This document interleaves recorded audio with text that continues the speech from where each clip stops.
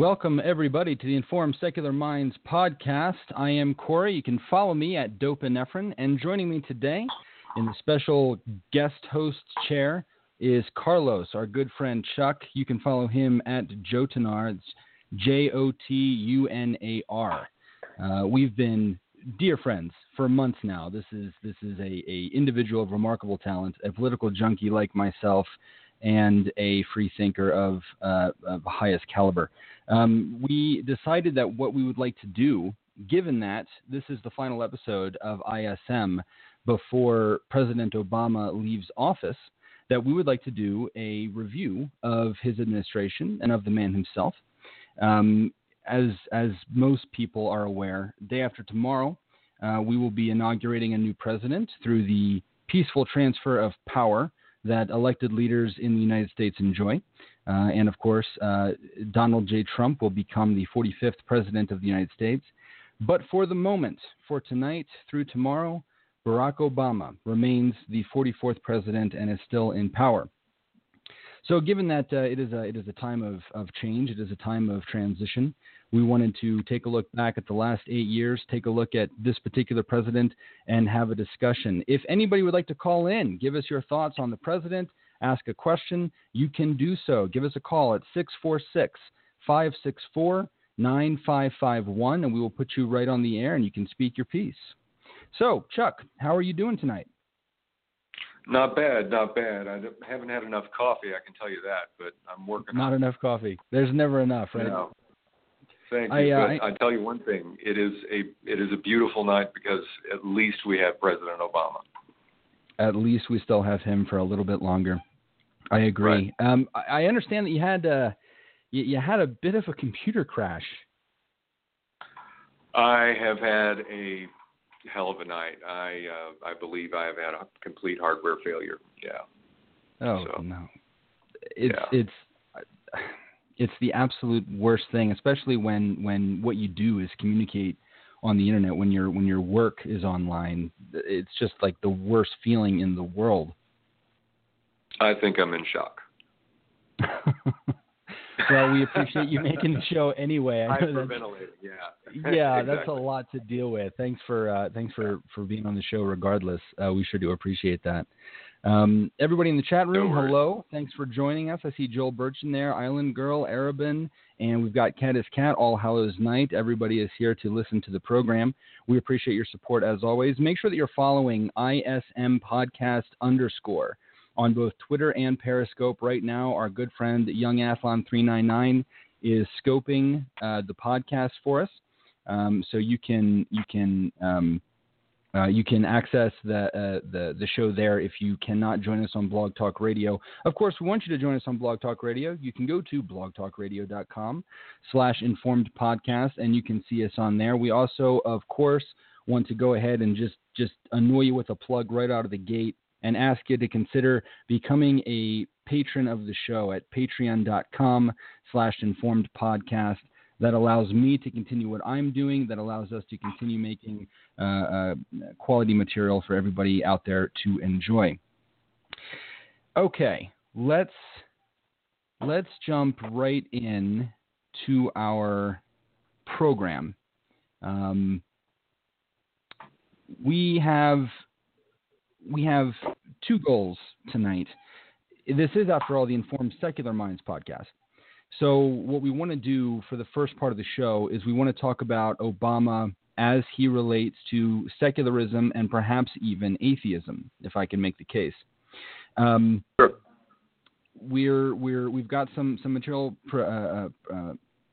prepared there, and then we also, of course, want to do the more political side of the show, where we'll end up going through his administration, the time that he's been in office, and some of the major accomplishments, maybe even some of the major failings of the Obama presidency. But to begin with, let's get the really fun secular and atheist stuff going for everybody. What I wanted to start with was this idea. Presidents often reinforce America's oldest promise. that there is to be no persecution on the basis of religion. It doesn't matter if you're Christian, Muslim, Buddhist, Hindu, name what you like. The melting pot of America is big enough for all of them. But there is one group, when we talk about religious demographics, that is almost never mentioned, and that is non-believers. Atheists, agnostics, and the like, who do not claim any faith or religion as their own. This trend changed on January 20th, 2009, during Barack Obama's inauguration as the 44th President of the United States. He said during that inauguration speech in Washington, one line from that was, "For we know that our patchwork heritage is a strength, not a weakness. We are a nation of Christians and Muslims, Jews and Hindus, and non-believers." We talked about this a little bit earlier, Chuck and myself. We couldn't find any other references to non-believers in the inauguration speech of any other president in American history. So Obama did something here for the first time. He made history by including non-believers who, as those who have been listening to the show a couple of weeks ago, we talked about how large that demographic is. In the 2014 Pew study, they showed that 23% of respondents declared none of the above, either atheist, agnostic, or just no religion. We don't subscribe to any of this. That's nearly a quarter of the nation. And until 2009, when Barack Obama became president, no other president had bothered mentioning that group. The largest minority in America had gone completely unrecognized. So right off the bat, we want to acknowledge that Barack Obama did something pretty neat there. That's remarkable from my point of view. Now, Obama made a point to include non-believers several times throughout his presidency. On January 15th of 2010, he released a proclamation noting Religious Freedom Day, stating, "Long before our nation's independence, wary settlers sought refuge on our shores to escape religious persecution on other continents. Recognizing their strife and toil, it was the genius of America's forefathers to protect our freedom of religion, including the freedom to practice none at all."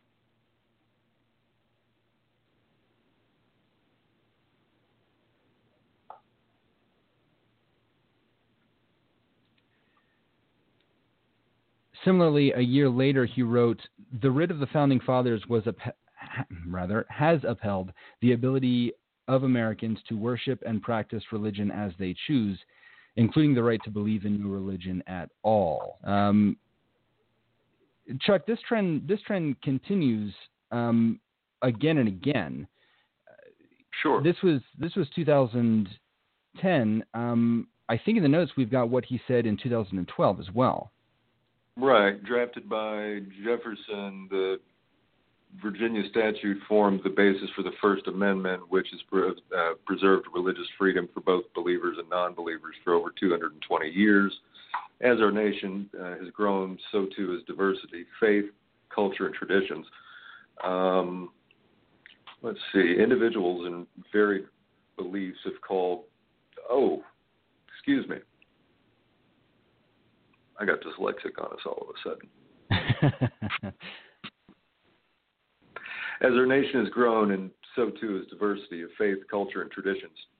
Today, as individuals enriches varied beliefs call American cultures. Damn. Home, and seek to follow their conscience and peace. Our long history of religious tolerance and pluralism has strengthened our country, helped create a vibrant and civil society, and remain true to the principles enshrined in our founding documents. We're starting to see a trend here.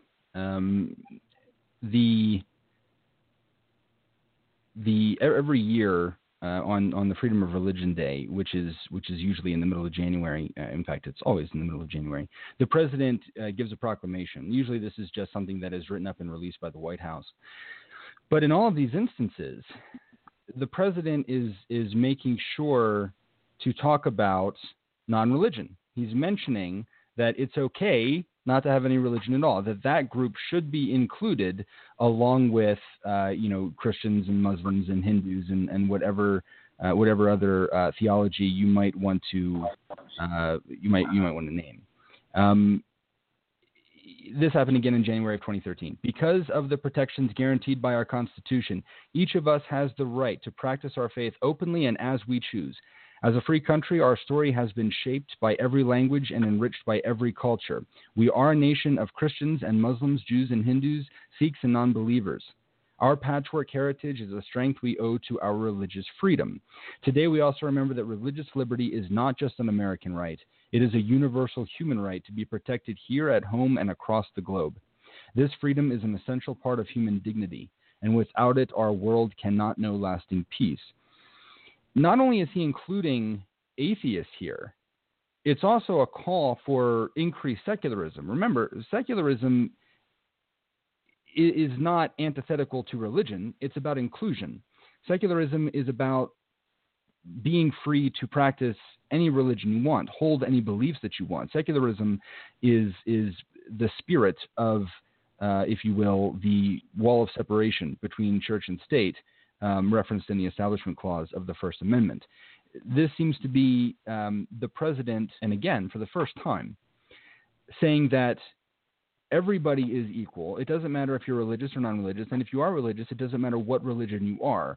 We all have an equal right to that, and that must be protected. We don't get to go into America and pass a law that is based on a particular religious view. We don't get to say, my particular holy text, in competition with your holy text, says that this is a way to be ethical or moral, and because it's in that book, I think that it should be established legislatively for everybody to have to follow. That would be in violation of the First Amendment, and secularism is intended to protect everybody's ability to have those rules for themselves without having to risk the tyranny of some other group that may find themselves in the majority inflicting religious rules upon them. Am I saying that correctly, Chuck? Does that make sense? No, see, that's the thing, though, is that it seems to me that was always implied before, but not strictly stated. Exactly right. Do you know what I mean? Yeah. And that this is one of those things that this is one of those laws that you just kind of had to come along and make because people, it's like somebody came along and finally, like Jimmy finally came along and fucked it up for the rest of us. Right. Yeah, you're absolutely right. It's kind of one of those things where it seems obvious, and it especially seems like this would have been settled long before the 21st century. Right. But here we are, and I think what we're seeing here is a very gentle, very subtle trend towards inclusion. Right. It's like, seriously, we really had to make a rule for this. Doesn't this go without saying? Sure. I do like though that he's when he didn't have to, he's bothering to include non-believers along with all of the other demographics when we talk about beliefs. I think that's kind of neat. We're not just going to sit here and list every time Obama said the word non-believer, but there is a point here. Obama actively used language that was inclusive towards atheists for a reason. There had been a growing concern that laws protecting American citizens from religious persecution could be construed as not providing equal rights to non-believers. This is where Jimmy comes in. For a deeper understanding on this legislation, I'm going to refer to an article by Michael Stone, who is writing for Patheos, which is a pretty nifty little website. Right. It's good for everybody. It really is. If anybody here isn't familiar with Patheos.com, it's a pretty great resource. Okay, so I'm just going to read the beginning of this article for everybody. For the first time, atheists and other non-religious persons are explicitly named as a class protected by the law. President Barack Obama has signed into law the Frank Wolf International Religious Freedom Act. The new law protects atheists, humanists, and other free thinkers around the world from religious persecution. Congress passed the International Religious Freedom Bill protecting atheists, humanists, and other non-theists last week and he wrote this back in December. So when I say last week, it's because I'm reading and it wasn't actually last week. With overwhelming bipartisan support. I love that. I so love that. With all of the contention, with all of the back and forth, with all of the associations of Christianity, especially with the right, bipartisan support for this piece of legislation. He finally signed it into law on Friday, December the 16th. What they had to do here was this new law explicitly atheists, humanists, and non-theists. It's an upgrade of the 1998 International Religious Freedom Act. In particular, the new law states the following.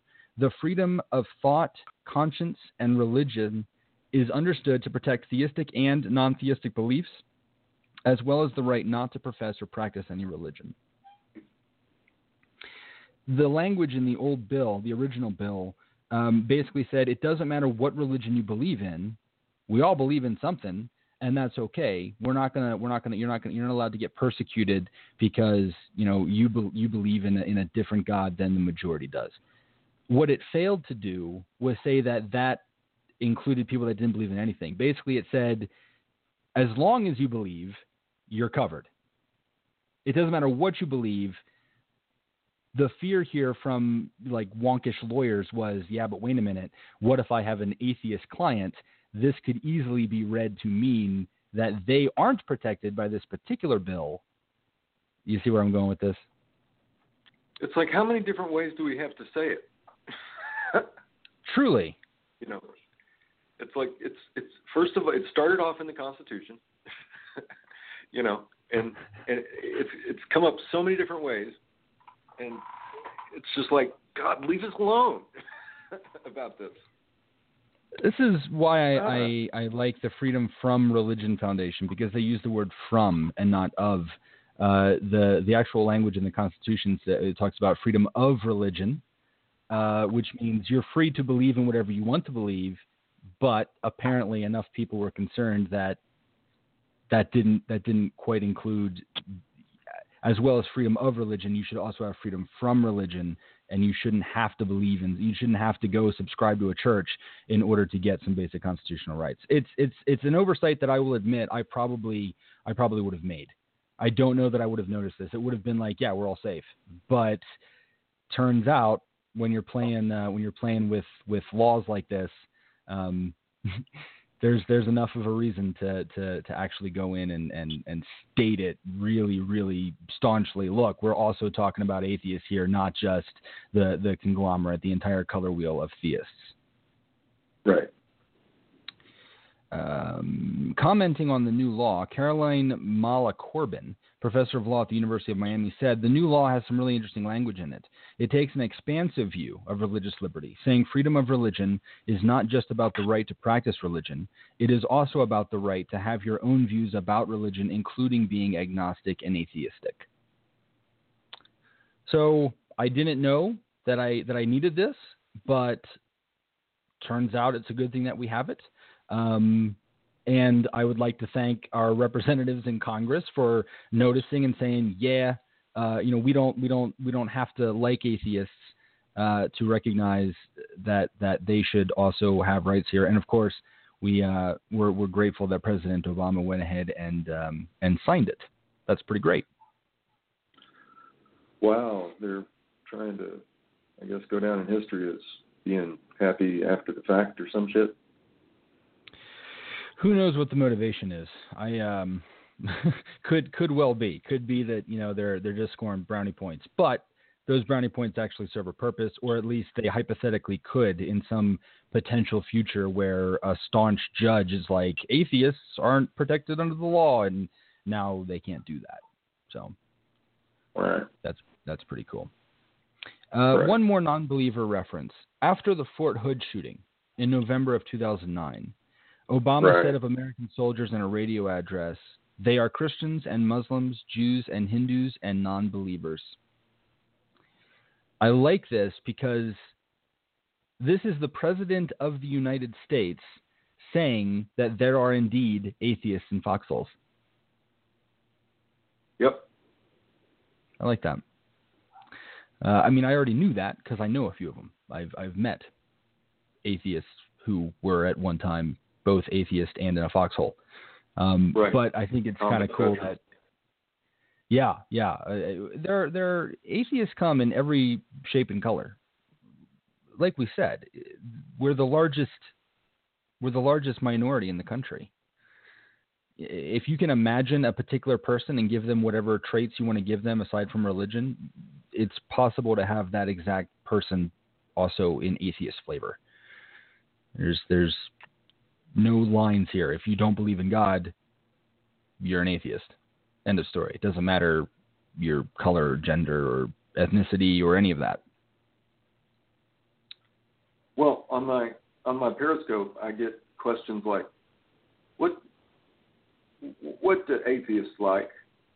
You know, what do atheists like seriously, man? One time I got a question that was like, what do atheists eat? It's like, really? People are still having to ask what it means. Yeah. Right. It's like, I don't know. I haven't polled each and every atheist. We're very, very different. Right. Right. Atheist means does not believe in a God or gods. Full stop. That's absolutely it. We are really different after that. Well said. Yep. You can. We don't necessarily agree politically. We don't necessarily agree on any particular policy. We're not all men or women. We're not all black or white or Native American or gay or straight. I know atheists that fit all of those other descriptions. Chuck, let's talk about Bill Maher. Let's talk about Bill Maher. We just established that, obviously there's a lot of atheists in America, at least a lot of religious. One second. I have to stop you for a second. Have you seen The Dark Crystal? The Dark Crystal. Once upon a time, I did. Yeah. Okay. Do you remember what gelflings were in The Dark Crystal? Oh, I think you'll have to refresh my memory. Those were the main characters, the Jinn and the main two characters.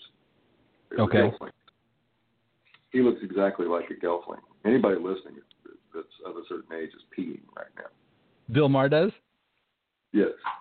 Oh, that's awesome. If you have an internet connection, just type in gelfling and then you'll have an image pop up and you'll be like, yay! Because he does. That's fantastic. Anyhow, go ahead. You know what? We've got a caller. So what I'm going to do before we completely geek out on Bill Maher, I'm going to put this person on the air.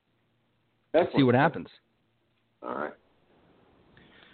You have reached the Informed Secular Minds podcast. What's your name? Hello. Hello. How's it going? Good. Hey, long-time listener, first-time caller here. How's it going, Nathaniel? Good, man. Question I have from that is obviously it's a wonderful eulogy to the outgoing POTUS, and his wife's birthday was the other day. I think the question that I have, and I know it's not necessarily a topic that you guys are getting into tonight, but I'd like to get your opinion on it. Whether you think, honestly think that with, Donald Trump is our next president, which he is, those liberties are vulnerable. That type of thing. I tend to react a little differently than some folks, and I just wanted to get you guys' opinion on that. And I'll, if you want, you can put back on hold or whatever. I'll sit and listen. Okay, sounds good. That's so cool. We got a call from the old co-host Nathaniel. So glad that to hear from him. That is a fantastic question. Yeah, I couldn't quite hear him. I couldn't quite make out the question. Could you? Okay, could you let me. that? Sure. Let me try to restate it for you. He's asking if we have any kind of concern about the incoming president, Mr. Trump. If this kind of legislation, if these ideas, if this particular law is under any kind of threat as he comes into power, given that he is so very different from Obama, is this kind of progress in a legal sense going to be under any kind of risk? Absolutely. You think so? I'm terrified. Yeah, I'm terrified. Yeah, I'm terrified for lots and lots of laws and lots of progress. Tons of it. Yeah. Yeah, I think I would probably tend to agree. I don't know if I would particularly worry about this bill. I mean, I guess I don't have any reason to not worry about this bill if I'm going to worry about others. This was passed with bipartisan support. It's going to be politically difficult, I would say, for... Yeah, this bill is safe, I would say, but for tons of legislation coming forward, yeah, I'm terrified. Sure. Yeah. I would definitely keep an eye on that. This question gets asked of me a lot, and I tend to not bother much. What do you think of people that wonder whether or not Donald Trump is an atheist? What do I think of people that think that? Well, what do you think of the question? Do you think that's a reasonable question? Is it even answerable? I think it's irrelevant. I agree. I think it's probably irrelevant. He doesn't seem to have a grand history of being, like he doesn't have a lot of historical involvement with a particular church. He has said that the Bible is very important to him. In fact, somebody asked him what his favorite Bible verse was, and he said, it's too personal to talk about. He referred to 2 Corinthians as 2 Corinthians. 2 Corinthians. Which is just kind of hilarious. I don't think that we have any evidence to suggest that he is devout. He's probably not. No, he's like a 70-something-year-old boy. Well said. Yep, I would agree with that. Okay, let's talk about Bill Maher. Now that we've established that he had a cameo in the Dark Crystal, I can let's check in with him. Nathaniel, did that answer your question, or did we completely bounce around it? No, unlike most politicians, you guys actually you went right at it. I've been asked that question about Donald Trump being an atheist before as well, as if my opinion matters. And whenever people ask me about the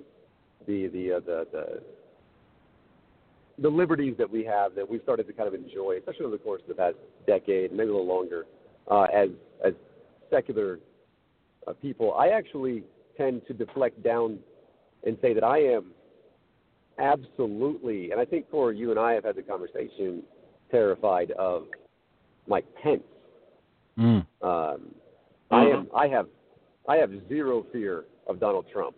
The guy can't, unless he has his Twitter account and he's tweeting something, he can't find his own bathroom. But Mike Pence, for years and years and decades, has waged an all-out war on the Establishment Clause and on what is the I forget which part it is, but it says, you don't have to take a religious test to hold public office. And this year, when he was reaching out to conservatives, he sent a message to all the churches from himself: go out and vote if you're like me. And then, of course, and that's unconstitutional. And so, I think when people ask me that, I tend to go, I don't know about the Donald, but I'm absolutely terrified of Mike Pence and the people that he has around him. But I thank you guys for answering that for sure. Thank you very much. Thanks for calling the show. Always nice to hear from you. Yeah, all valid claims about Mike Pence. Absolutely all valid.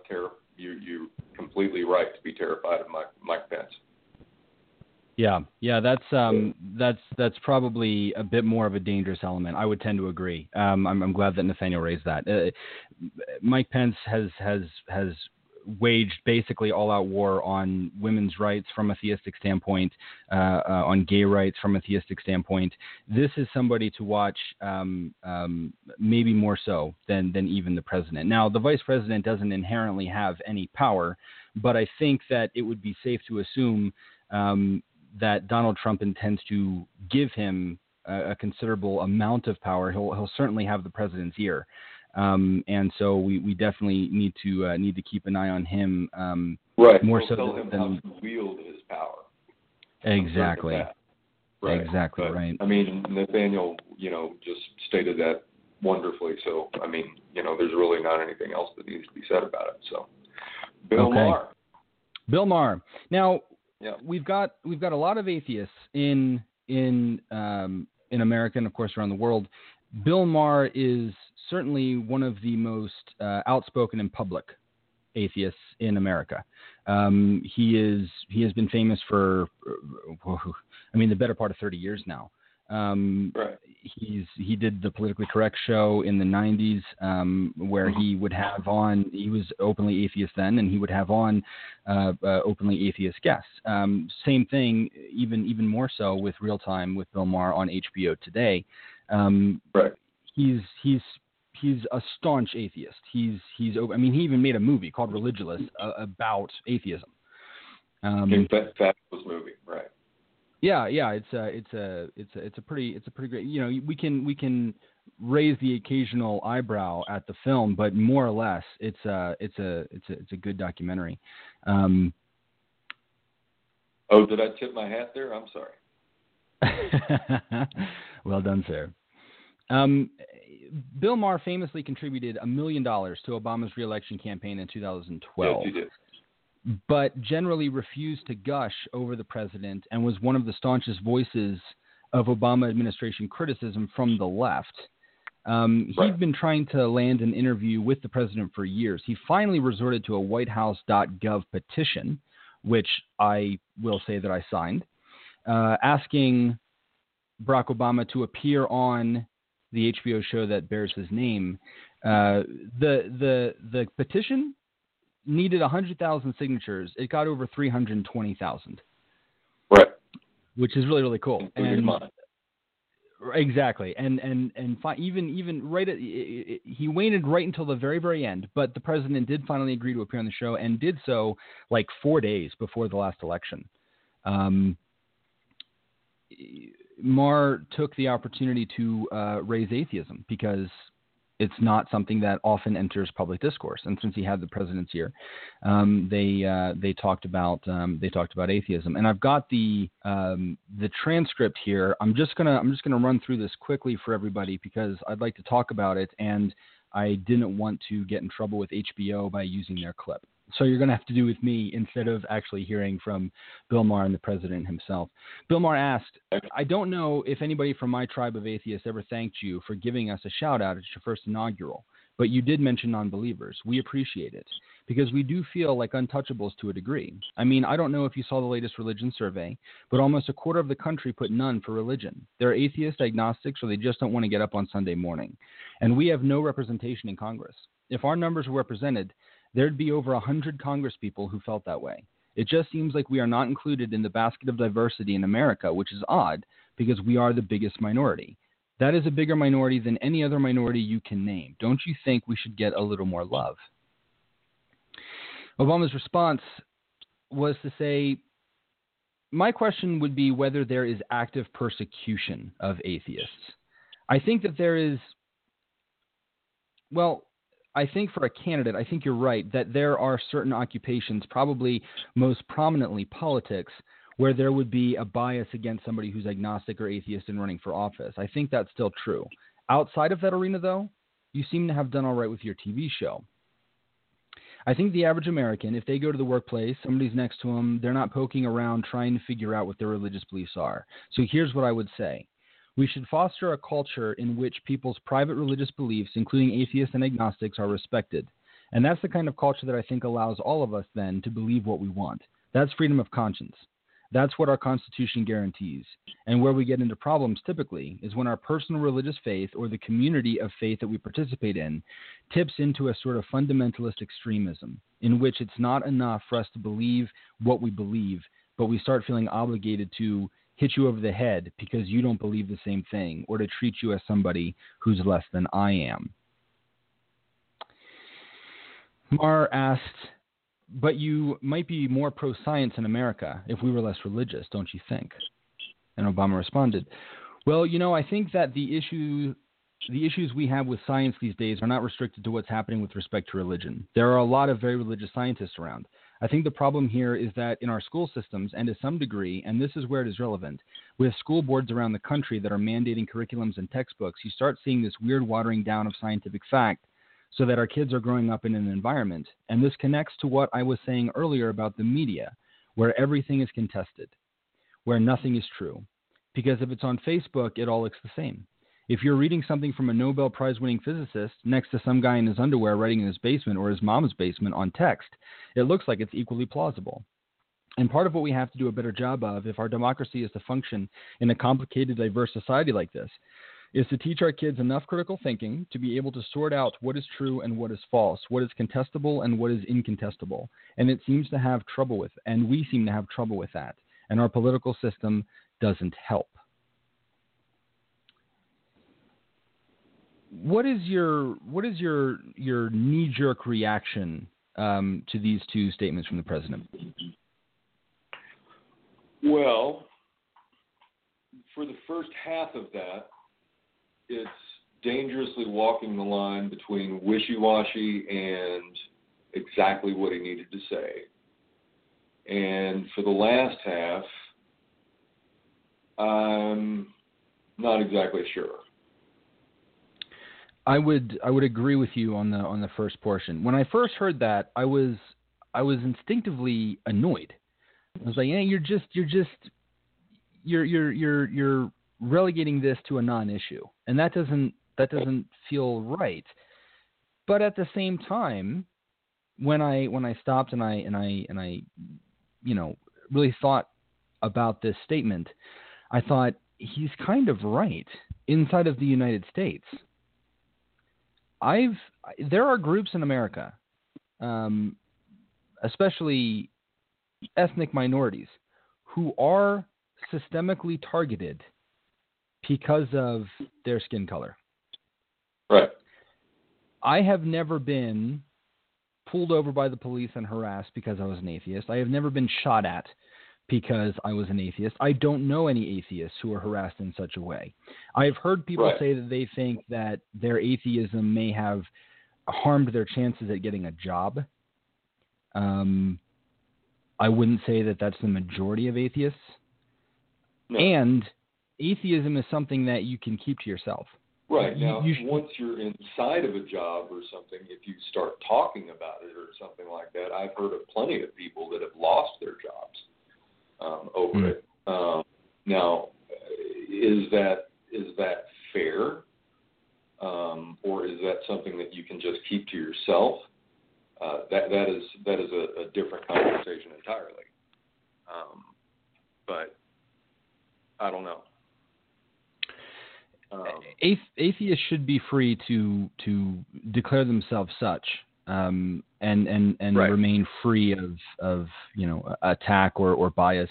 Right, but what I'm getting at is that it is not the same thing as getting pulled over because you are an atheist. It is not the same thing as getting, you know what I mean? It's not. Precisely. It's not one of those things. Sure. So, yeah, I agree. It's you can't change the color of your skin. You can't change your sexuality. You can just not tell anybody that you're an atheist. You could lie and say that you are in fact a Christian or a Muslim, and you know nobody's going to know the difference. So, I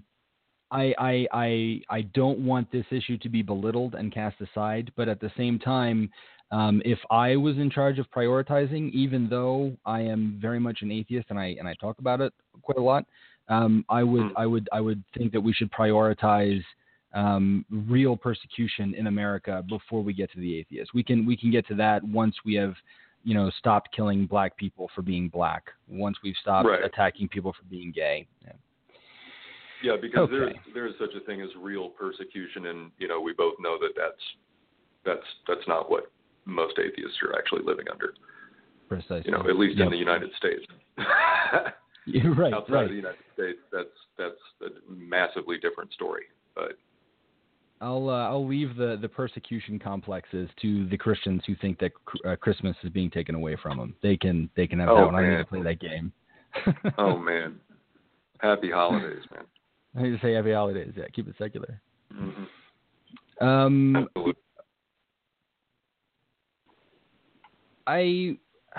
And don't have me read anything else, man. You know I'm half dyslexic. Good Lord. I won't do that to you. I won't. I'm an epileptic who's half dyslexic. Yeah. Yeah, you've got two good excuses. Don't worry about that. Well, I can handle it. Okay. Presidents often use their farewell addresses to highlight some potential problem that they recognize as worthy of special attention in the future. George Washington urged Americans to avoid excessive political party spirit and geographical distinctions. In foreign affairs, he warned against long-term alliances with other nations. Eisenhower warned against the growing military-industrial complex. What did Obama use his farewell address to highlight, you may ask? Well, among other things, he pushed back against hyperpartisanship and cultural sectarianism, both of which we have talked about previously on the show. Here is a few minutes from that speech. For too many of us, it's become safer to retreat into our own bubbles, whether in our neighborhoods or on college campuses or places of worship, or especially our social media feeds. Surrounded by people who look like us and share the same political outlook and never challenge our assumptions. And the rise of naked partisanship and increasing economic and regional stratification, the splintering of our media into a channel for every taste, all this makes this great sorting seem natural, even inevitable. And increasingly, we become so secure in our bubbles that we start accepting only information, whether it's true or not, that fits our opinions, instead of basing our opinions on the evidence that is out there.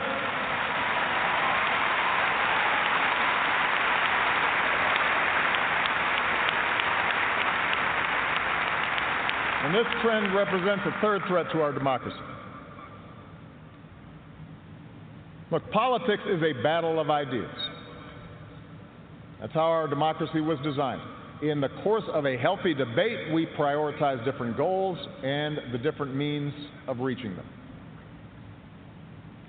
But without some common baseline of facts, without a willingness to admit new information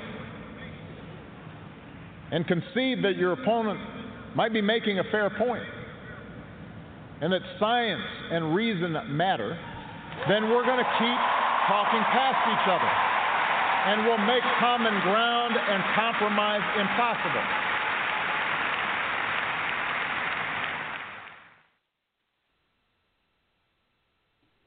I love that. I love that an entire audience just burst into applause at the thought of science and reason. That's my Obama. I mean, really, what a thing to say, and what an important issue to highlight in your farewell address. We've talked about this several times in the show. I talk about this all the time in my personal life and in on Periscope. This is a common theme for me, and I love that he recognizes this problem as well and took his kind of last best effort at talking to the country to say, you know what, watch out for fake news. Watch out for the bullshit that people will try to convince you of. There is a way to determine to a reasonable degree what is true and accurate. And if you're willing to suspend that when you get a sensational headline, you certainly aren't doing anybody else a favor, and I don't think you're doing yourself one either. But did you also hear the way that he had the way in with his tone and so forth, that he had almost weaponized the cadence of the words science and reason? Yes. Yes. Excellent point. Like if you could, I don't know if we can go back to that, but that was I would really. I would unfortunately have to play the entire clip again. Okay, never mind. But that is when the crowd really hit. That was nice. Yeah, there was a fantastic, just a real emphasis. There was a bit of an extra base in it of science and reason, and that was just nice. Yes. Yeah. Makes me happy inside. In the immortal words of somebody, I don't know, somebody heard this. He knew what the fuck he was doing. That's all I'm saying. For sure. Yeah. He's you listen to his speechwriters talk, and they talk about the difficulty of writing for Obama. They want to capture his language, and one of them said back during the 2008 campaign that it's hard to write for Obama as a speechwriter because he's already the best speechwriter. He's always the primary writer of his speeches. He's very much involved up to the last minute. He's doing additional drafts. He's rethinking things, considering what he's going to say, and editing it as late as he possibly can as new ideas occur to him. And I think it's because he knows what he wants to say, and it's important to him to be as accurate as possible. And I like how you put that, almost weaponizing the cadence. That's a beautiful thing to say. He very much kind of employs diction to his advantage in more ways than one. Wow. The president also spoke about the intellectual framework carved out by the great thinkers of yesterday when he said the following. Now, we can and should argue about the best approach to our problems, but to simply deny the problems not only betrays future generations, it betrays the essential spirit of innovation and practical problem solving that guided our founders. It's that spirit, born of the Enlightenment, that made us an economic powerhouse. The spirit that took flight at Kitty Hawk and Cape Canaveral. The spirit that cures disease and put a computer in every pocket. It's that spirit, a faith in reason and enterprise, and the primacy of right over might, that allowed us to resist the lure of fascism and tyranny during the Great Depression and build a post-World War II order with other democracies, an order based not just on military power or national affiliations, but on principles: the rule of law, human rights, freedoms of religion, speech, assembly, and an independent press. That order is now being challenged, first by violent fanatics who claim to speak for Islam, more recently by autocrats in foreign capitals who see free markets, open democracies, and civil society itself as a threat to their power. The peril each poses to our democracy is more far-reaching than a car bomb or a missile. It represents the fear of change, the fear of people who look or speak or pray differently, a contempt for the rule of law that holds leaders accountable, an intolerance of dissent and free thought, a belief that the sword or the gun or the bomb or propaganda machine is the ultimate arbiter of what's true and what's right. I mean, wow. Yeah. I'm going to miss this guy. I know. And it's like, damn, the Republicans used to be all about, quote, unquote, the rule of law. That used to be their game. This is powerful stuff. The prioritization of ideas over might. It's elegant. It's sophisticated. It's just. I want more of this in the public sphere. I want more of this in the conversation as we proceed. No matter what direction we take, I want more of this attitude in the debate. Do you know that I think a third term would honestly give him the opportunity to clean up some of the crap that happened in his first term that would make him Rushmore worthy? You know what I mean? Wow. What's particularly before we get just to some that. of his military policy in the beginning. Some of the shit with Syria. Help him make up for some of that. Because people are like, well, you can't take back some of that. You can't make up for some of that. It's like, well, he's a president. And that's important to remember. There's no bloody shit happens when you're a president. Absolutely. There's no such thing as a perfect president. There's no such thing as a perfect record. The job of president is often having to make impossible decisions. A lot of times, the president finds himself stuck between the colloquial rock and a hard place. Damned if you do, damned if you don't. I have to act. My only options are shit and shittier. And we should remember that when we're thinking about any president, any president you can name, I'm sure we could examine and find something that we disagree with, something else that we agree with, regardless of what side of the political spectrum we're on or they're on. The job of president is really, really hard. And we've got to be able to not damn any one president or hero worship any one president to the point of ignoring their faults or their victories. And I would encourage everybody. There's so much stuff that we never ever find out about ever. Because it's really, really hard. How do we know that we? I mean, this is plausible, right? How do we know that we haven't had massive terror attacks since 9/11? How do we know that have been prevented?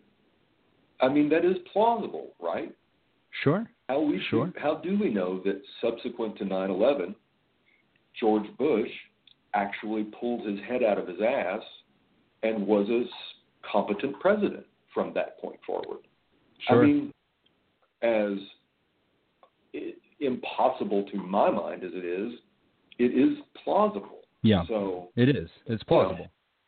Right. So, I mean, we might have had massive terror attacks that were completely, stopped, and we just never found out about the shit. So that's what I like about this stuff. That's part of the reason I'm a political junkie, because, the unknowns and, some of the James Bond-ish elements of it. Right. Kind of cool. Right. It is cool. Yeah. When you find out, I mean, we're still, it was just like last month, they were uncovering information about some of the Nixon scandals. We're still learning about this stuff. A quick piece of just general advice. There's a lot of contention in the country right now about Donald Trump. Most people seem to either love him or hate him, and he's going to be the president in less than 2 days. Right. We must always be willing to stand up against draconian attitudes. We must always be willing to take a stand and say, this is too far. This is unacceptable. You are doing something that will harm the voiceless, and we as people that have voices will protest. But we must also not fall into the trap of, in this hyper-partisan climate, finding a way to demonize everything that Trump does. We have to allow for the possibility that he will do things that require us to give credit where credit is due. Right. We may end up at the end of the day, oh Lord, I can't believe it. It is absolutely possible that he may end up being a competent president. And people need to keep that in the back of their minds. Yeah. It's not outside their own possibility. They need to give him that chance. As impossible as it seems, they need to give him that chance. Yeah. Yeah. Because if not, there is always, the possibility you can go hating if he gets crazy. But I mean, just watch him out the side of your, out the side of your eye. But he might be competent. I think we probably owe it to ourselves, to our country, and to the half of the voters who chose any given president to be able to state one thing at least about their administration or their policy that we agree with or could support. If you can't find that, I feel as though you're not trying hard enough. You can absolutely hate what a president stands for or that president's demeanor or whatever the case may be. But even if you disagree with 99% of everything that person does, you should be able to find one thing and be willing to give enough ground to say they were right about X. They did okay when it came to whatever. Right. And we should do that. We should do that for Trump if and when possible. Absolutely. Well, my message to the left is this. What good does it do the entire country to totally blockade Trump like the Republicans did at Obama? You have nothing but gridlock for another 8 years, or another at least 4 years. That doesn't do the country any good. Nothing. Just learn how to compromise. Yes. Right? Yeah. Let's not think of the damn country.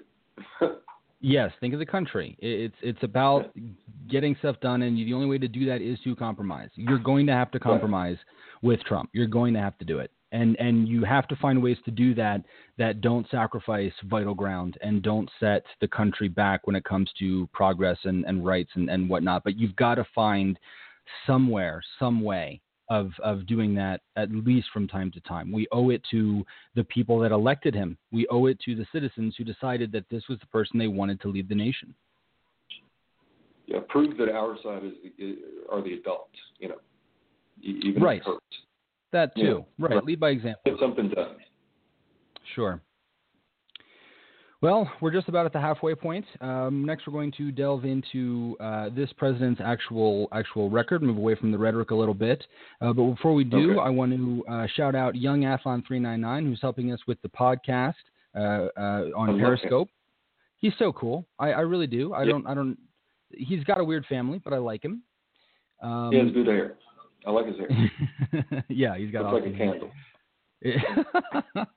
Yeah, he's got a fantastic hat collection as well. He's just a cool guy, and you should all be following Young Athlon 399 on Periscope and on Twitter.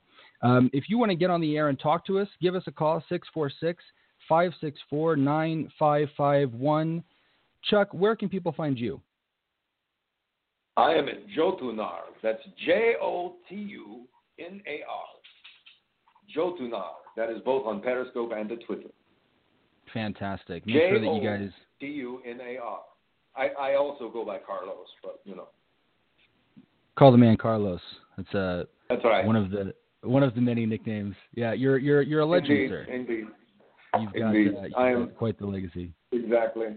Sometimes people don't know where this accent comes from, but I'll tell you right now, it is occasionally called Strong Bad. If you know Strong Bad, then you are cool. Fantastic videos, a lot of fun. Hey, you were telling me that there was a really great podcast that a friend of yours was doing, and we wanted to shout that out as well. Yes, it is. Well, you can find them at it's at artxfm.com. That's artxfm.com. And it's actually a terrestrial radio station. Oh, it's wow. Very cool. That's cool. Yeah. I like that. I'm in Louisville. I'm in Kentucky. But they're kind of an alternative radio station. They have like DJs that come in and they like pick all the music and stuff. My friend Kim, she is Kim, and she is very cool. And she has a radio show. It's on Mondays at noon. Eastern time, and you should all check it out because it's super cool. Fantastic, guys! If you're following us on Twitter, we'll make sure to get that information out there as well. We'll tweet something about it, and you guys can check it out on the ISM podcast _ Twitter feed, so that you can all jam to some sweet tunes. All right. Twitter at ArtXFM. ArtXFM. Did you hear me, Dopinephrine? I did hear you. Say it one more time, though. This is the Twitter handle.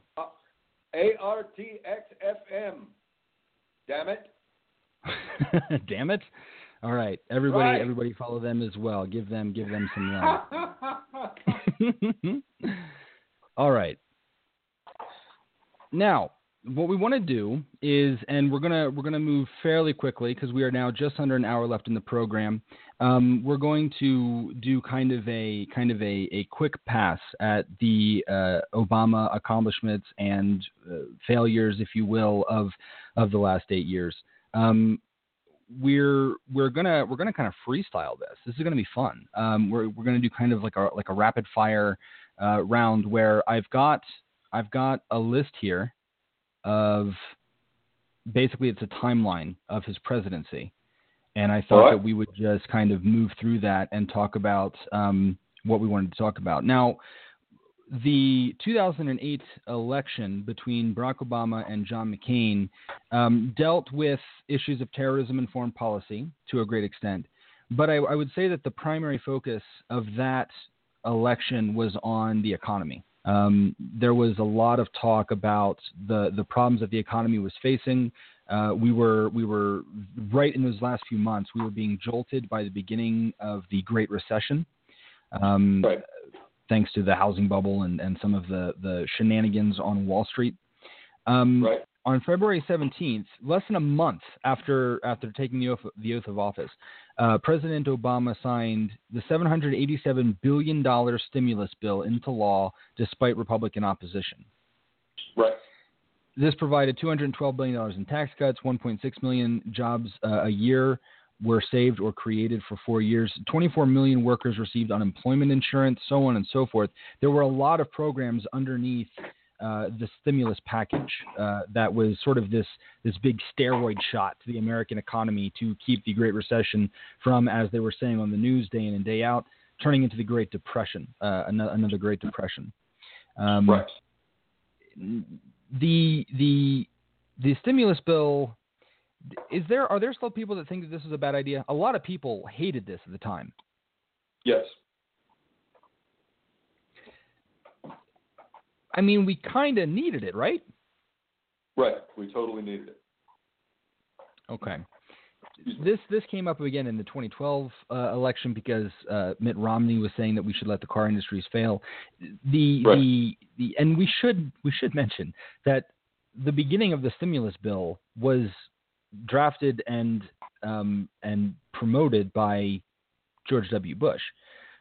He recognized that this was necessary and promoted this idea. This was Obama, fresh out of the Senate, fairly low in experience when it came to governing, was faced with this huge crisis. He had all of these plans during the election, and all of them had to get kind of moved to the side a little bit in those first couple of months because everybody was ripping their hair out and the stock markets were crashing, and it was scary. I remember this time. I wasn't, a lot of it was over my head because I don't have stocks and bonds. But a lot of people who did were really, really terrified. And the doomsday scenarios that were being painted by respectable economists were pretty dire.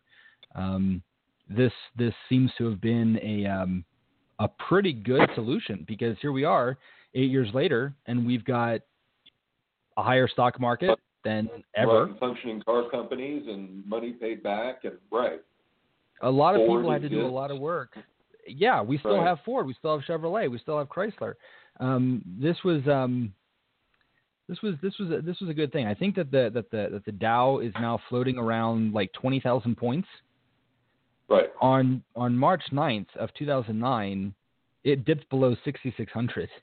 So that's like 3.5 times bigger than it was when Obama, was less than 2 months into his presidency. Right. Now, a couple of things started happening pretty quick after that. Do you remember in October of 2009 when they awarded him the Nobel Peace Prize? I do. Can we kind of say that was a little bit ridiculous? You're going to use a little bit? Okay. I would just go mid-range, just plain old flat ridiculous. Just, okay, fair enough. Can we just say that was ridiculous? Let's just do go, it. okay. We'll just call that ridiculous. I was being diplomatic because I wasn't sure how you would respond, but yes, it was. Okay. It was in my view, pretty goddamn ridiculous. This right. was okay, a you're president. Turn up the volume. All right. Oh, did it turn up? You just turned up the volume on pretty goddamn ridiculous. Okay, I'll take that. I did. Yeah. I went for it. He got this prize and he accepted it. Basically, for not being George W. Bush. That's as far as I can tell. That's why he got the prize. They used some flowery language about how he was changing attitudes around the globe and how he made America look better and so on and so forth. But that doesn't really say anything. It wasn't for a particular accomplishment. He didn't get the Nobel Peace Prize for ending a war or discovering some scientific thing or anything like that, writing some great book. He just got it because he wasn't George W. Bush.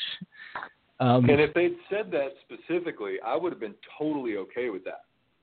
If they'd said, hey, you're not George W. Bush, here's the Nobel Peace Prize, Chuck would have been totally okay with that.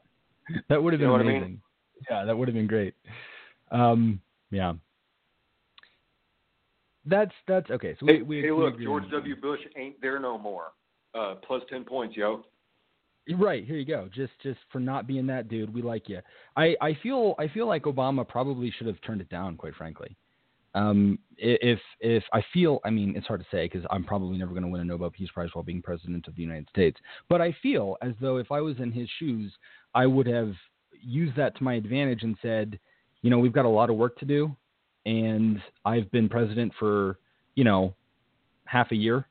And while I appreciate the thought, you guys, why don't you come back in a couple of years and give it to me when you can state how I earned it?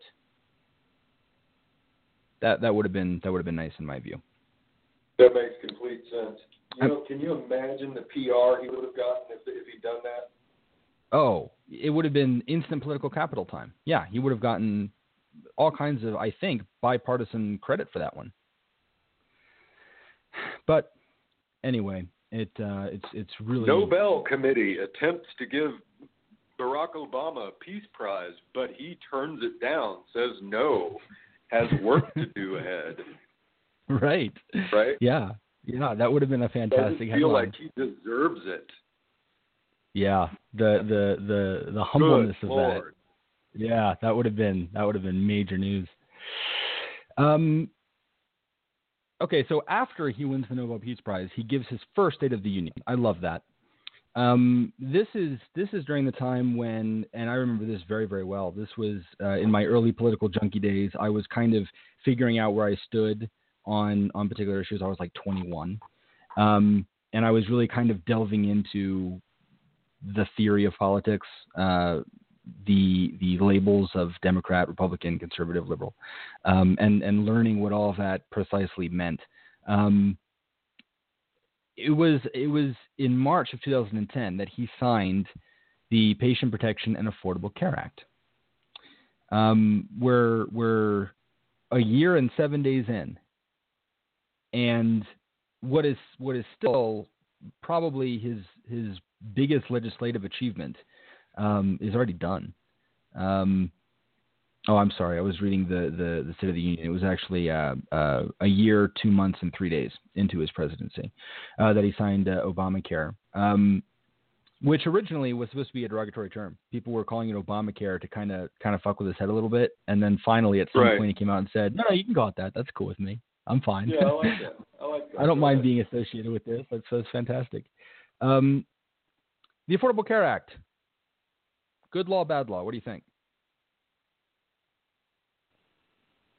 I think it's an outstanding law. It's absolutely saved my life. I'm on it. You're on it personally? I'm on it personally. I'm an epileptic that means I have a pre-existing condition, which meant that I was having a huge amount of trouble getting coverage of insurance. And that also means that I get a bit of a discount on medication, and basically without it it's basically saved my life, and I know a lot of other people that applies to as well. In Kentucky, for example, the state I'm in,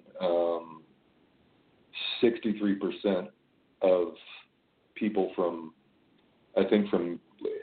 I'm pulling this out of the air, but I believe it was something to the effect of we went up from our insurance numbers went up like 40% in just like 2 years of people covered. Wow. And yeah, and we ended up being like a model for like half the country, just because of the way our plan was deployed. So wow. By the way, here it's 9/11 right now, so I'd just like to point out you need to never forget. Well, fair enough. We will. I don't know how anybody ever would. I've been being told that since I was 14. Never forget. Yeah. I remember 9/11 quite well. It's one of the stronger memories of my childhood. I can't imagine how I would have to go senile to forget that one. So we're now in a time when we're entering a new debate surrounding the Affordable Care Act. Congress is pretty excited that they're going to be able to repeal this thing, and you would have a personal stake in that fight. You would actually personally Absolutely. be harmed by that. Right. The big concern now is that they're going to repeal it before they necessarily replace it with anything, and that's a nightmare because once it's repealed, what's the motivation to actually replace? I worry that it's just kicking the can down the road, and it's going to be one of those debates that never ends. What do you think of the argument, and this was posed by the left at the time, that Obamacare didn't go far enough? I agree. I mean, we live in a society that absolutely needs single payer, and that Obamacare was the best compromise that they could probably get passed at the time.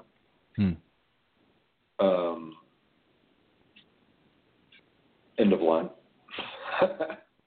Sure. Yeah.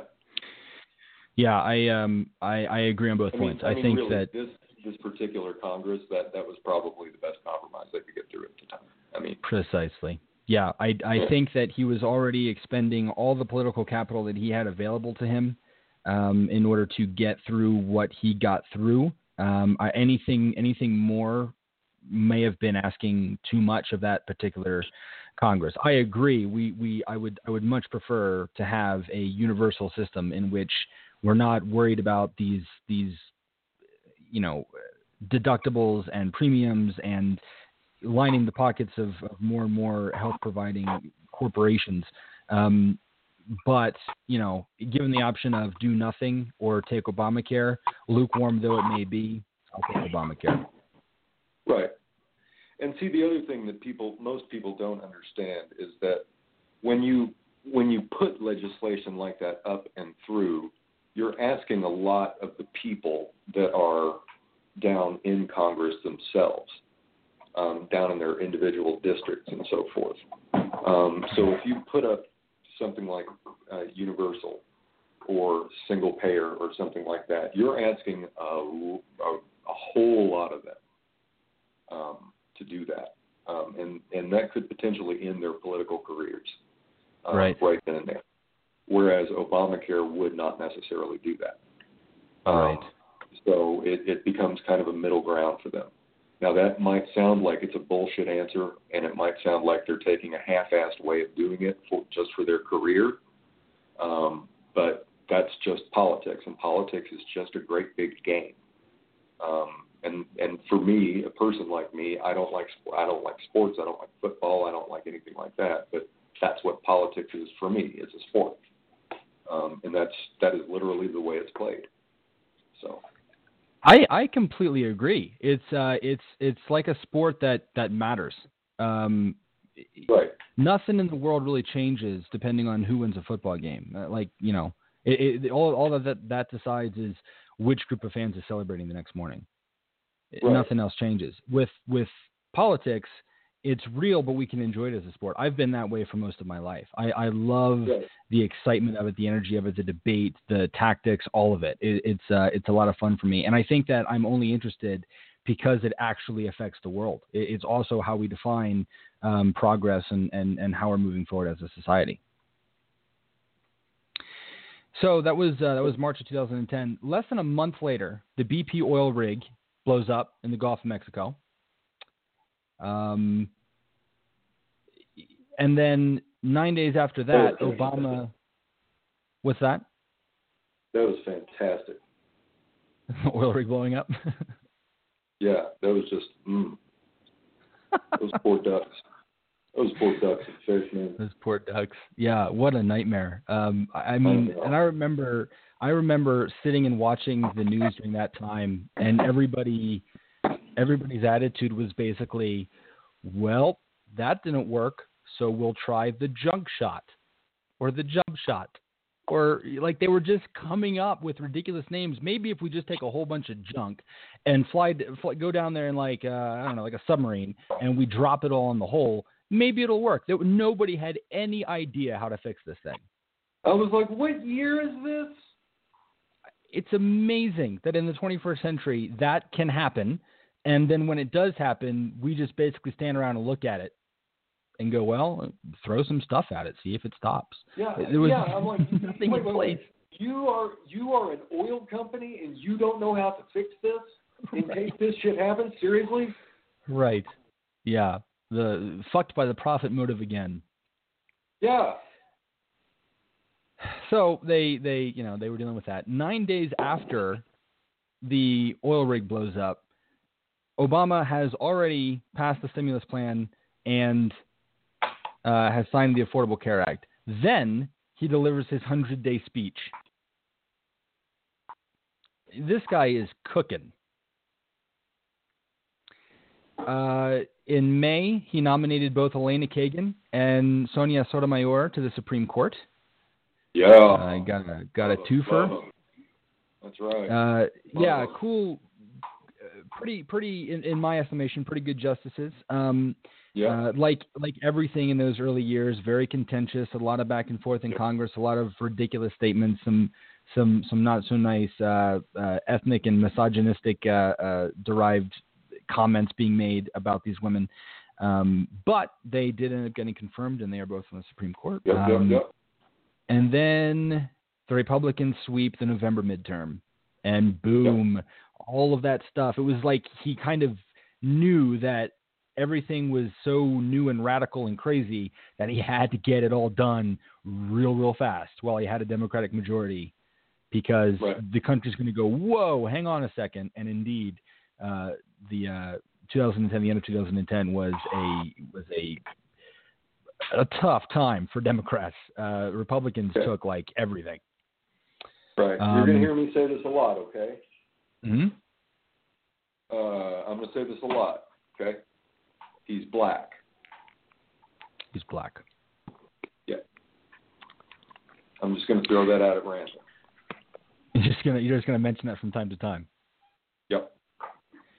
Do you think that the 2010 victories by the Republicans were in part a repudiation of his color as well as his politics? Yes.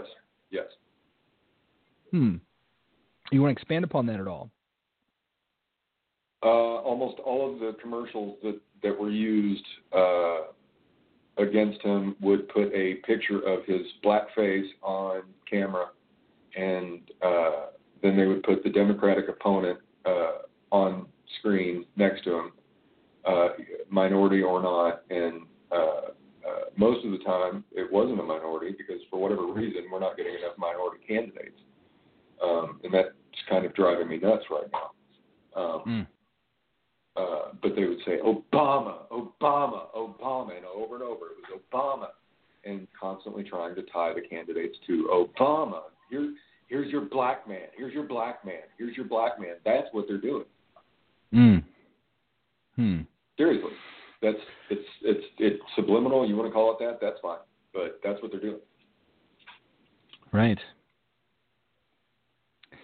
Well, for various reasons. That is what occurred in November. It was not long after, just after Christmas of that year, that without Democratic support, Obama went ahead and signed the compromise tax plan, which extended the Bush tax cuts.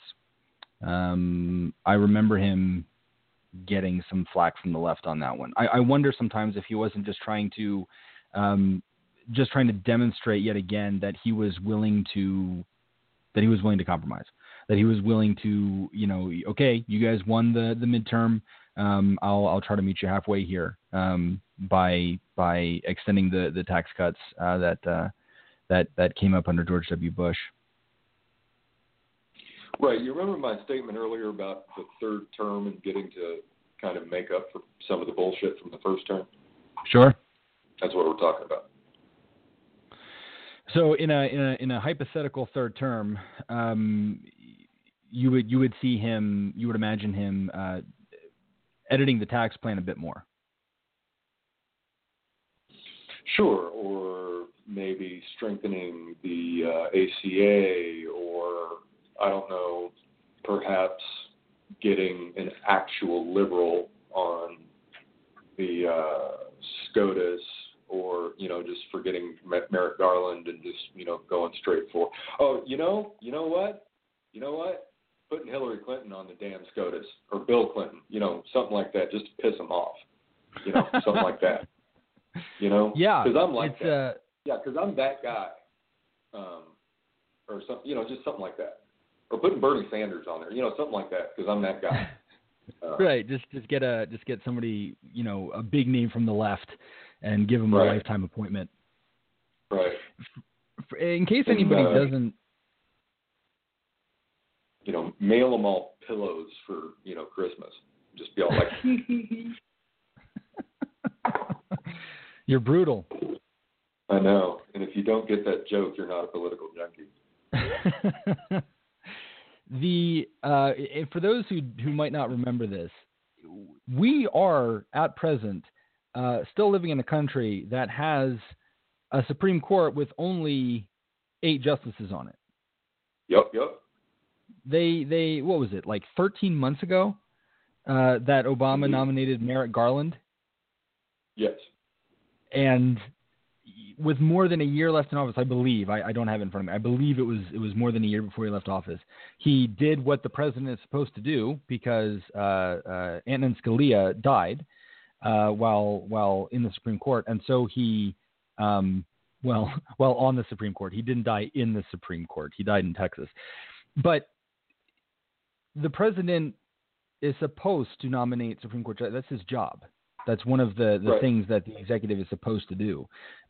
He did his job, and Congress said, "Nuh-uh, we're not even going to bother. We're not even going to look at it. We're not even going to have hearings. We're not even going to have a debate about whether or not we should fill this. We want the American people to decide." They decided that this would be the best way to proceed. We want the next president, whoever that should be, to make that decision. And so one of the first things that Donald Trump will be able to do when he comes to power is nominate somebody for the Supreme Court. We've got a few other members who are pretty advanced in years.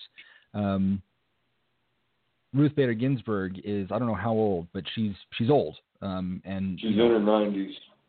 I mean, asking her to survive another 8 years might be an ask too far. So Trump could easily end up having 2, maybe even 3 nominations, 2 seats on the 2 or 3 seats on the court to fill. That's more of just a something of interest to state. That's not really a point. All right, that basically rounds out 2010. When we begin 2011, things are a little calmer. We have the State of the Union. President Obama announces that he's going to run for re-election. Big surprise there. But on May 1st, big news. On May 1st of 2011, United States forces tracked down Osama bin Laden in Pakistan. Indeed. And killed him in a raid in Abbottabad.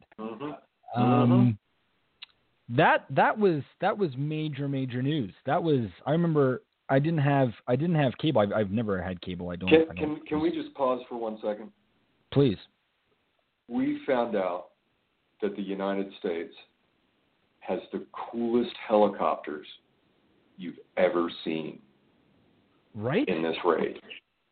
I mean, like out of like video games and movies and all of this shit, we have like these super cool stealth helicopters. Oh my! Just because one of them crashed on accident, like a wind gust came along, but these helicopters are so cool.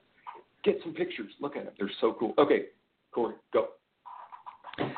Yeah, they were like some Call of Duty shit. Those choppers were, and I love that Obama thought, just in case, I don't want to repeat like Black Hawk Down. I'm going to send a backup chopper because I don't want those guys to get lost in Pakistan. That would kind of dampen spirits a bit after getting Bin Laden. That would suck. So they blew it up. Idea. Yeah, it was a fantastic idea. And if you, I'm sure everybody has, but just in case you haven't, if you have never seen the photograph taken during that raid of the cabinet, everybody is sitting around in like a little control room watching the op. You will never see a more mouse-ish tiny Obama. He's this giant man. He's like 6'2" or something. He's very tall. He's very lanky. He's got a large, confident presence. And you look at that picture, and he's like shrunken in his seat, and his eyes are locked on the screen in front of him, which isn't in the photograph. And he looks just like he so wants it to go well. He's so concerned about the guys that he just sent in there. He's just watching with this gaze of absolute focus. There's something about that image. I think it's going to be in history books forever. It's a remarkable photograph. Hillary Clinton is also in it with this. I swear Hillary Clinton is the one in the photograph that looks like she's the one that's large and in charge there. Yes, she's kind of center in the picture. Yeah, she looks like she's the one that's just cool and laid back and just let's get this motherfucker.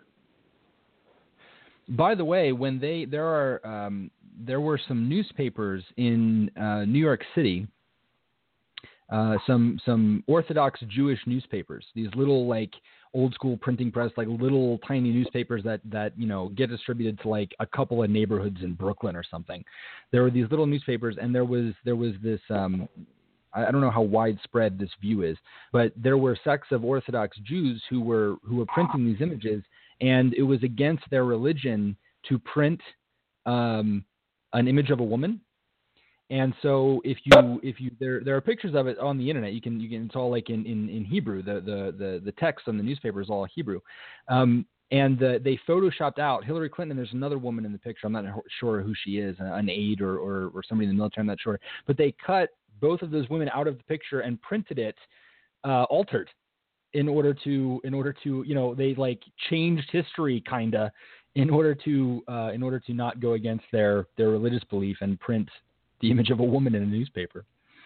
I guess it's fortunate for them that Hillary Clinton didn't win the election. Yeah, you'd never be able to print another newspaper if she's in the news. You're screwed. I just found that to be kind of a curious little thing. I've got an awesome photoshopped wallpaper of that same picture of them, playing PlayStation. Oh, really? Yeah, PlayStation controllers have been, put in everybody's hands. It's pretty cool. That's adorable. That's awesome. Yeah. You should give me a copy of that. I'd like to see that. That's cool. I'll send it over. Now, the killing of Osama bin Laden is the second time that Obama is fulfilling the work of the previous president. President Bush. It's been called controversial. Has it really? Yes. The killing of bin Laden himself is controversial? Yeah. Yes, it's been called controversial. I can imagine it being a bit controversial because we were there on the ground and presumably could have captured him. And since we believe in, juries and trials and justice and whatnot, I could understand somebody being annoyed that we didn't capture him alive and make him stand trial rather than just executing him. Right. Bring him back and make him stand trial in New York City itself. Where do you stand on that issue?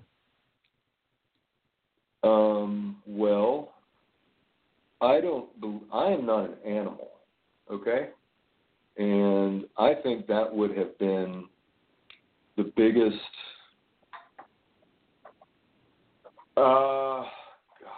what's a good way to put it? I think that would have been the biggest media circus you've ever seen.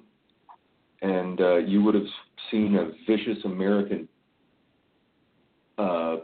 circus like never before, and you would have seen a side of the American people that you just wouldn't ever want to see again, and it would just be shameful.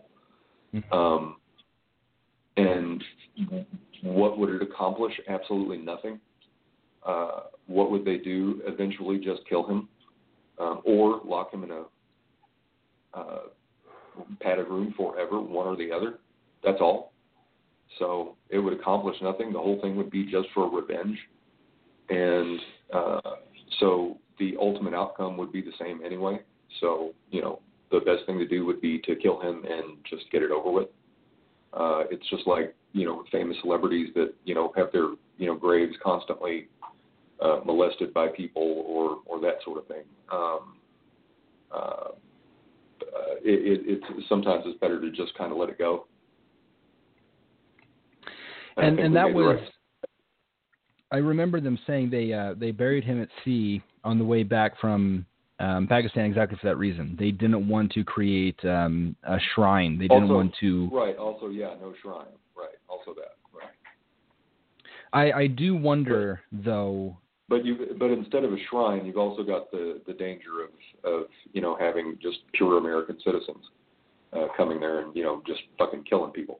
Right, defacing it, or you could cause some contention there. Right. Yeah, right. I can. If it's a shrine, you've also got people killing people at the shrine. Yeah. I think that part was the right choice. Disposing of the body in such a way where nobody is going to go and find it. Nobody is going to go and say this is his gravestone and either worship that spot or deface it. Right. I would push back on the idea that it's so. I mean, you're right in practicality. What would be the point? He would ultimately. I mean, I don't think that we can think that we would have put bin Laden on trial and he would have gotten off. Like, I can't imagine the judge who would be like, no, reasonable doubt, you're free to go. I can't imagine that occurring. I'm pretty sure that he would indeed have been convicted rather quickly.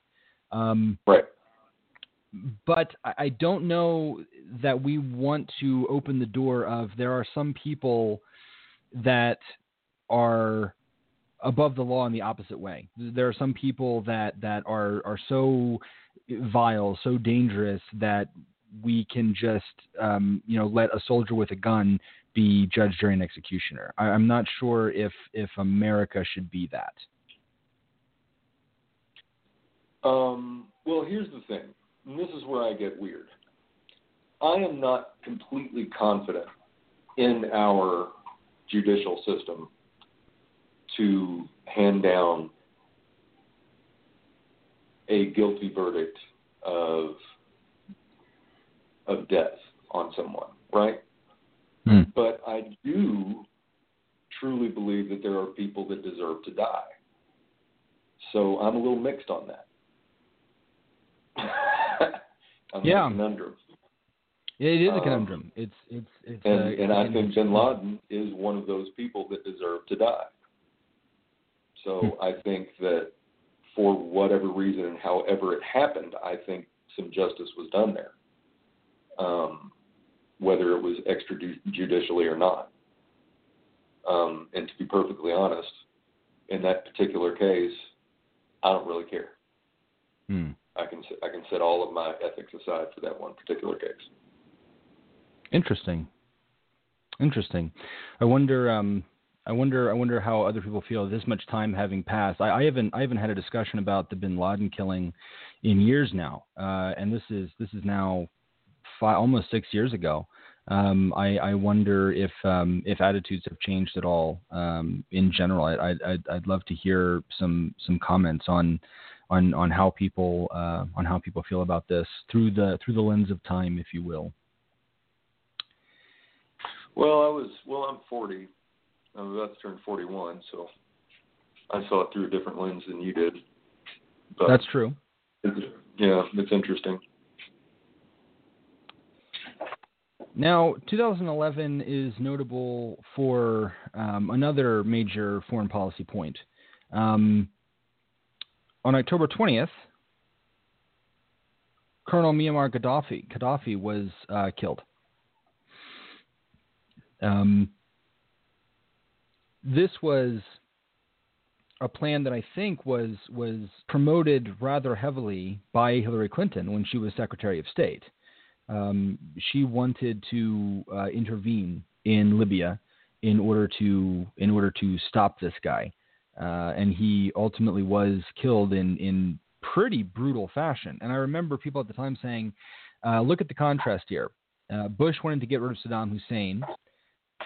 We're still there. We've spent nearly 10 years in Iraq, and we've spent $1 trillion to remove that regime.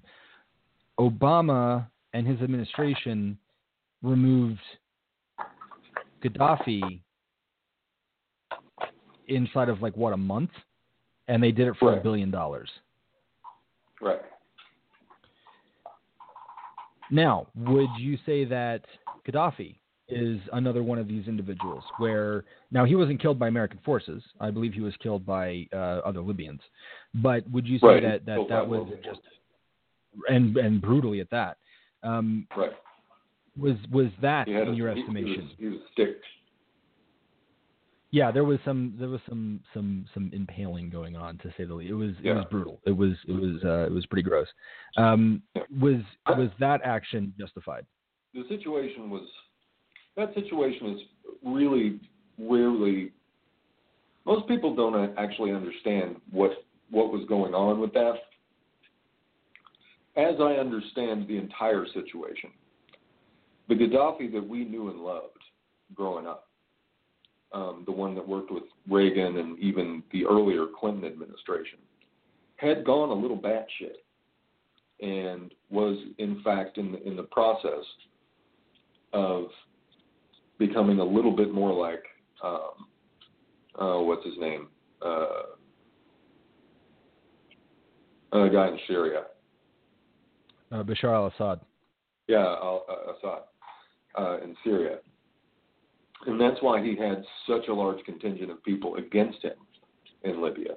He had really become quite a corrupt leader. And he was kind of in the way of a lot of plans in the Middle East.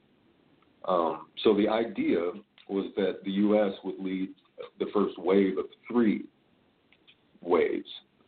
The U.S. would knock down the doors of Libya, and then Europe would come in and take over, kind of holding the place, right? Europe never came in. So that's why Libya basically stayed a mess. That's the problem. And then after that, that's why all the Benghazi shit and everything else happened. So, I mean, if you want to call a spade, that's what happened. We essentially had no backup after that. When we pulled out, nobody pulled in. Because you were supposed to have a stabilizing force after that, just to basically let the Libyans stabilize themselves. So, instead of being able to do that immediately, it's taken them all this time to finally do it. And sure. It's not a permanent place now. Now, whether or not you agree that's a good idea, that was the idea. Now, how do you feel about that? Libya has always posed a bit of a conundrum for me, and this is why I'm grateful that I am not president. On one hand, there were people in significant danger. There was a reasonably well thought out plan on how to go in and assist in this internal conflict. And so if you're going to execute something like that, it was handled rather well, especially when we compare it to other recent conflicts That said, now you realize getting someone executed is not exactly the same thing as just simply getting someone stripped away and left alone, right? Sure. Yeah. There's right. Libya is surrounded by gray. The whole situation is shades of grays. But I don't think it's fair necessarily to say got him killed. Well, I think they were just trying to get him out of power. Of course, but I mean, what did they reasonably expect would ultimately happen? I mean, getting him out of power under those conditions does kind of say he's going to be killed. Well, it didn't happen to Mubarak. Well, that's true. That's actually a good point. I wonder sometimes how much in these situations we should be getting involved. I wonder other times why I am even wondering that, given that sometimes terrible enough things are happening, enough innocent people are threatened that it shouldn't be but we shouldn't intervene. Sometimes you have to just say, you know what, this is wrong and we won't put up with it. So we're going to go take care of this. Right. I'm very torn on Libya. I've never been able to definitively say that was a great idea and I'm glad that we did it, or whoa, completely unacceptable, guys. I'm always just kind of, I note it in history without necessarily taking a stance. Maybe that's a good thing. Maybe it's okay to not have an opinion on everything. Maybe it's because I'm weak and won't take a hard opinion. I don't know. But when it comes to this one isolated thing, I often wrestle back and forth with how Libya was handled and whether or not we were, whether or not it was okay for us to intervene in the first place. Well, may I submit that good decisions should be hard. And on that Agreed. Good, that decision should be hard because, I mean, that was a fucked up place to begin with, but I mean, they are a citizen of the world and the world itself should, has a say in it if they're going to be, a citizen, a part of that, right? Sure, and it once again highlights the difficulty of being in the Oval Office, of being the commander in chief and having to make these decisions. It's not easy. We are quickly running out of time, and we have not even completed Obama's first term. Here's what we're going to do, guys. After the program, give us a couple of minutes to reset, and then follow us at ISM podcast _ on Periscope. What we're going to do is we're going to do sort of an after show where we will get into a hangout together, a Google Hangout together. Chuck and I and probably some other people. And our good friend, Young Athlon 399, will join as well, and he will scope that conversation, and we will kind of go through the rest of this list, and we'll be able to take your questions in a more direct way, and we'll try to round this out for everybody because I should have known this when we began. 2 hours was never going to be enough. Is he going to wear a funky hat? He might. We can hope. He's got Young Athlon, wear a funky hat. I'm just asking. His hats are cold as ice, man. He's got style. Gonna sacrifice your love. But before I do my wrap up on the show, I'm going to go completely out of order here, so bear with me. And I'm gonna rewind the clock here to the 2008 campaign when Obama was running. In the later half of the campaign, somebody in the media found these recordings of a particular Reverend Wright from Chicago. He was the pastor of a church that Obama was a member of. This was the guy who Jeremiah Reverend Wright. He's this bombastic guy. And before we completely run out of time, I want to play an extended version of the clip that everybody was obsessing over during that election. But the British government failed. The Russian government failed. The Japanese government failed. The German government failed. And the United States of America government, when it came to treating her citizens of Indian descent fairly, she failed.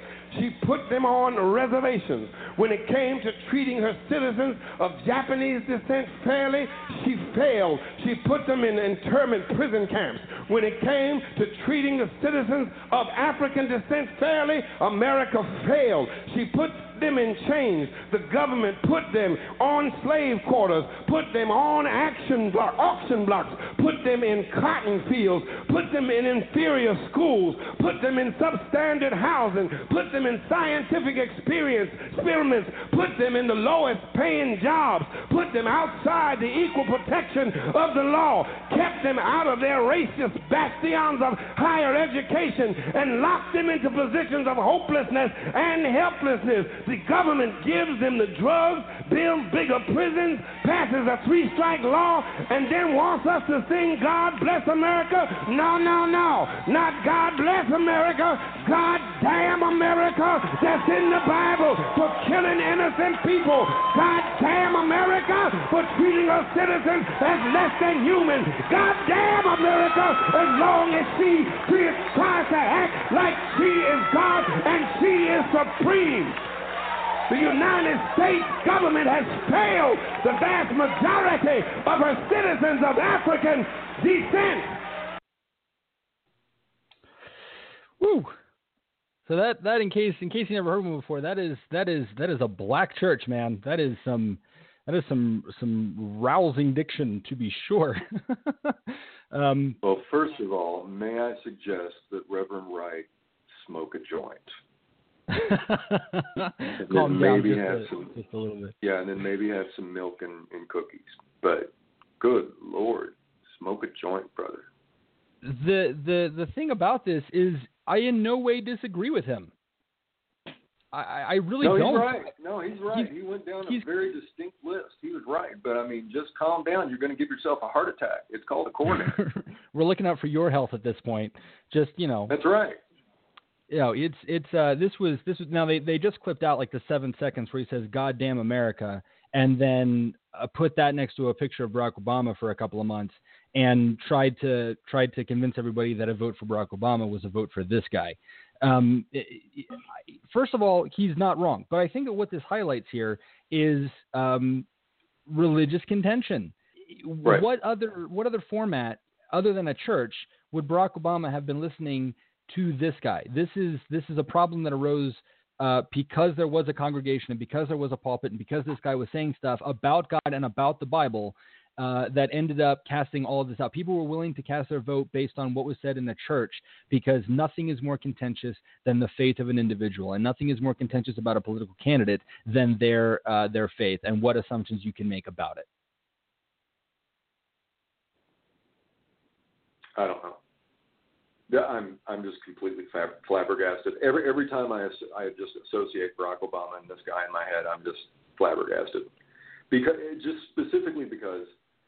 everything that Jeremiah Wright says is technically correct until he gets to "God damn America," and then I go, "But there is no God."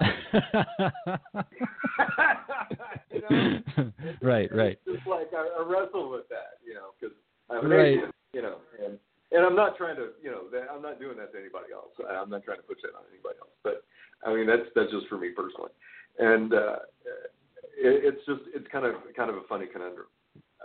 So he goes, "To God damn America," and I go, "But there is none." And he goes, "God damn America" again, and I go, "But there is none." So it's kind of a funny little thing in my head.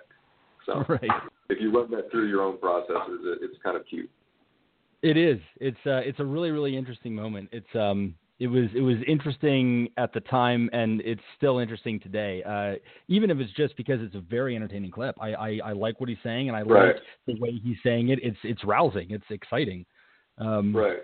If it's like "be damned," I guess you can be damned, and I can fly with that, But, Sure. But, well, they're like, this guy is evil and all that stuff, and I'm like, why? Because he goes through, a completely accurate history of America and the way we were actually constructed and built and got here. I mean, and he even covers. He was nice enough to even include the Japanese internment camps. I mean, yeah, most he didn't. People, he wasn't. He's talking about all groups, all of the failures. Sure. Yeah. Well, a lot of people haven't even heard that length of the clip, and that's only about half of the speech. I just didn't want to include the whole thing because it's too long. But I mean, he's saying a lot there, and it's kind of a good example of maybe it's not quite out of context, but you're certainly avoiding all of the color that ends up explaining the statement when you just play the goddamn America part. Chuck, do me a favor and very quickly give us the name of that radio show one more time and where the people can follow you on the internet. Well, it's the Kimberly Sometimes radio show, and it's at noon on Mondays, and that's at ArtFX. Well, shit, I screwed it up again. It's artxfm.com. That's artxfm.com. And they can follow you on Twitter at Jotunar, right? Yep, Jotunar, and that's the same for Periscope. I am also known as Carlos on Periscope. I almost said I was known as Periscope on Carlos. That was good. Get in touch with Carlos and follow him. This guy is a dear friend of mine. His dialogue is fantastic. He's highly entertaining, and he's sharp as a whip. Make sure that you are following Chuck wherever you can. Guys, Barack Obama was the first president I was old enough to vote for. He has been the president for most of my adult life, and I will admit to being rather fond of him. So in closing, allow me to praise the 44th Commander-in-Chief. Barack Obama can in some ways be summed up in a single word: dignity. His ability to remain cool under pressure is unmatched, as demonstrated over the last 8 years on partisanship and relentless political attack. Somehow he raised above the sometimes vitriolic attitudes from which he was characterized with the worst possible connotations attached to words like socialist, communist, Muslim, fanatic, American hater, and terrorist, along with a slew of racial slurs and caricatures hurled relentlessly at him as a black man. He was called a liar by a member of the House during a joint session of Congress. Political rallies held against him had a long and ugly trend of including portrayals of him as a witch doctor, a monkey, and a Sambo. These were personal attacks fueled by uncivilized racism, which added nothing to the political discourse, and yet they popped up with unsettling frequency. Yet through it all, President Obama kept his eye on the work of the Oval Office and his words on promoting an inclusive society. Christian or not, Obama seemed to embody the old notion of turning the other cheek. Nothing threw him off his game. Nothing sapped his seemingly endless supply of optimism and hope. Obama has always been the best in America. He's always seen the best in America. Rather than let the brutish attitudes on the ever-widening fringe of public discourse color his view of this nation's potential, he again and again held up his vision of America as one where progress is always being made and is always deserved. He was certainly capable of seeing America for what it was, yet never stopped fighting to make it a perfect union. He believed in the promises of America, unfulfilled though some of them may be. Not only that, he made me believe in it too. Obama handled crisis, opposition, and hatred with grace. He showed my generation that the president could be thoughtful, considerate, and moral. He demonstrates by example American family values and embodies the ethical politician. He showed that the president could have a good time, always happy to engage with the citizenry through popular culture and social media. He was accessible without being caught in the currents of fashion. He played with us in an affectionate way, setting a new bar for outreach to the people of America that could be both enriching and entertaining. He adjusted to the changing mediums that dominated much of his time in government and made a point to let us see him smile.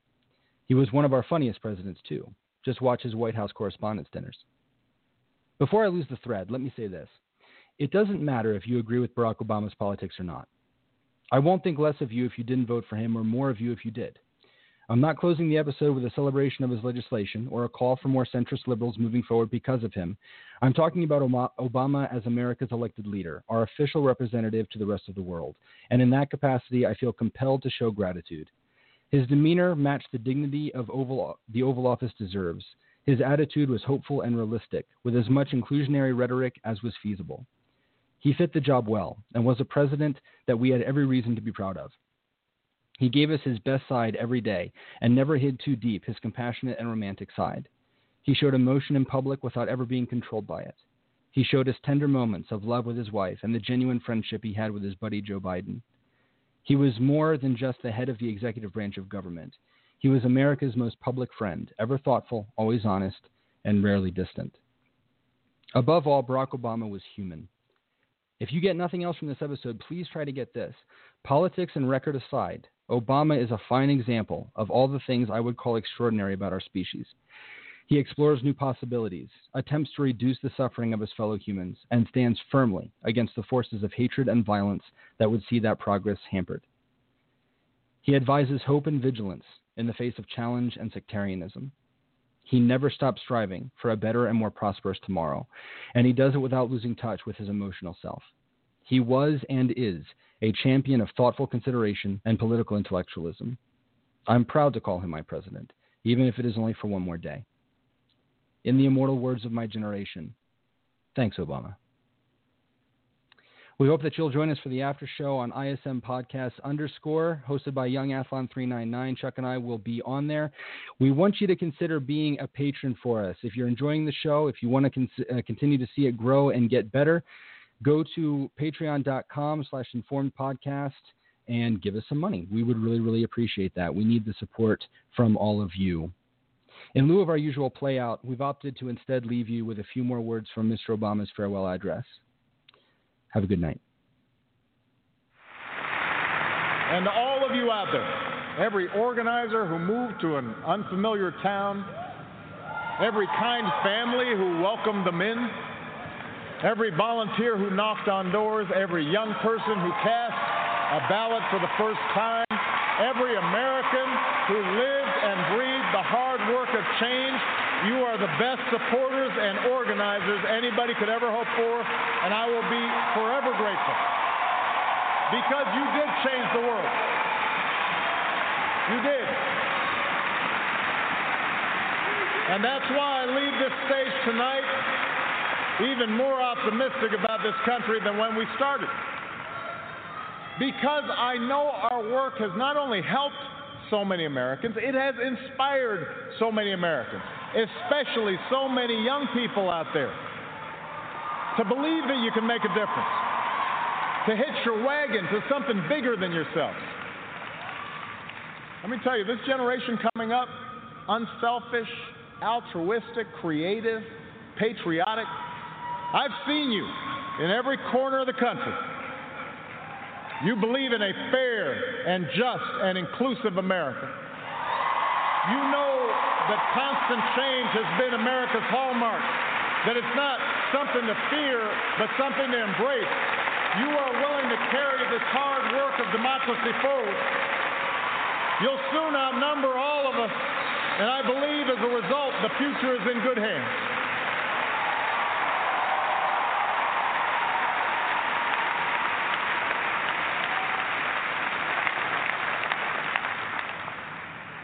My fellow Americans, it has been the honor of my life to serve you.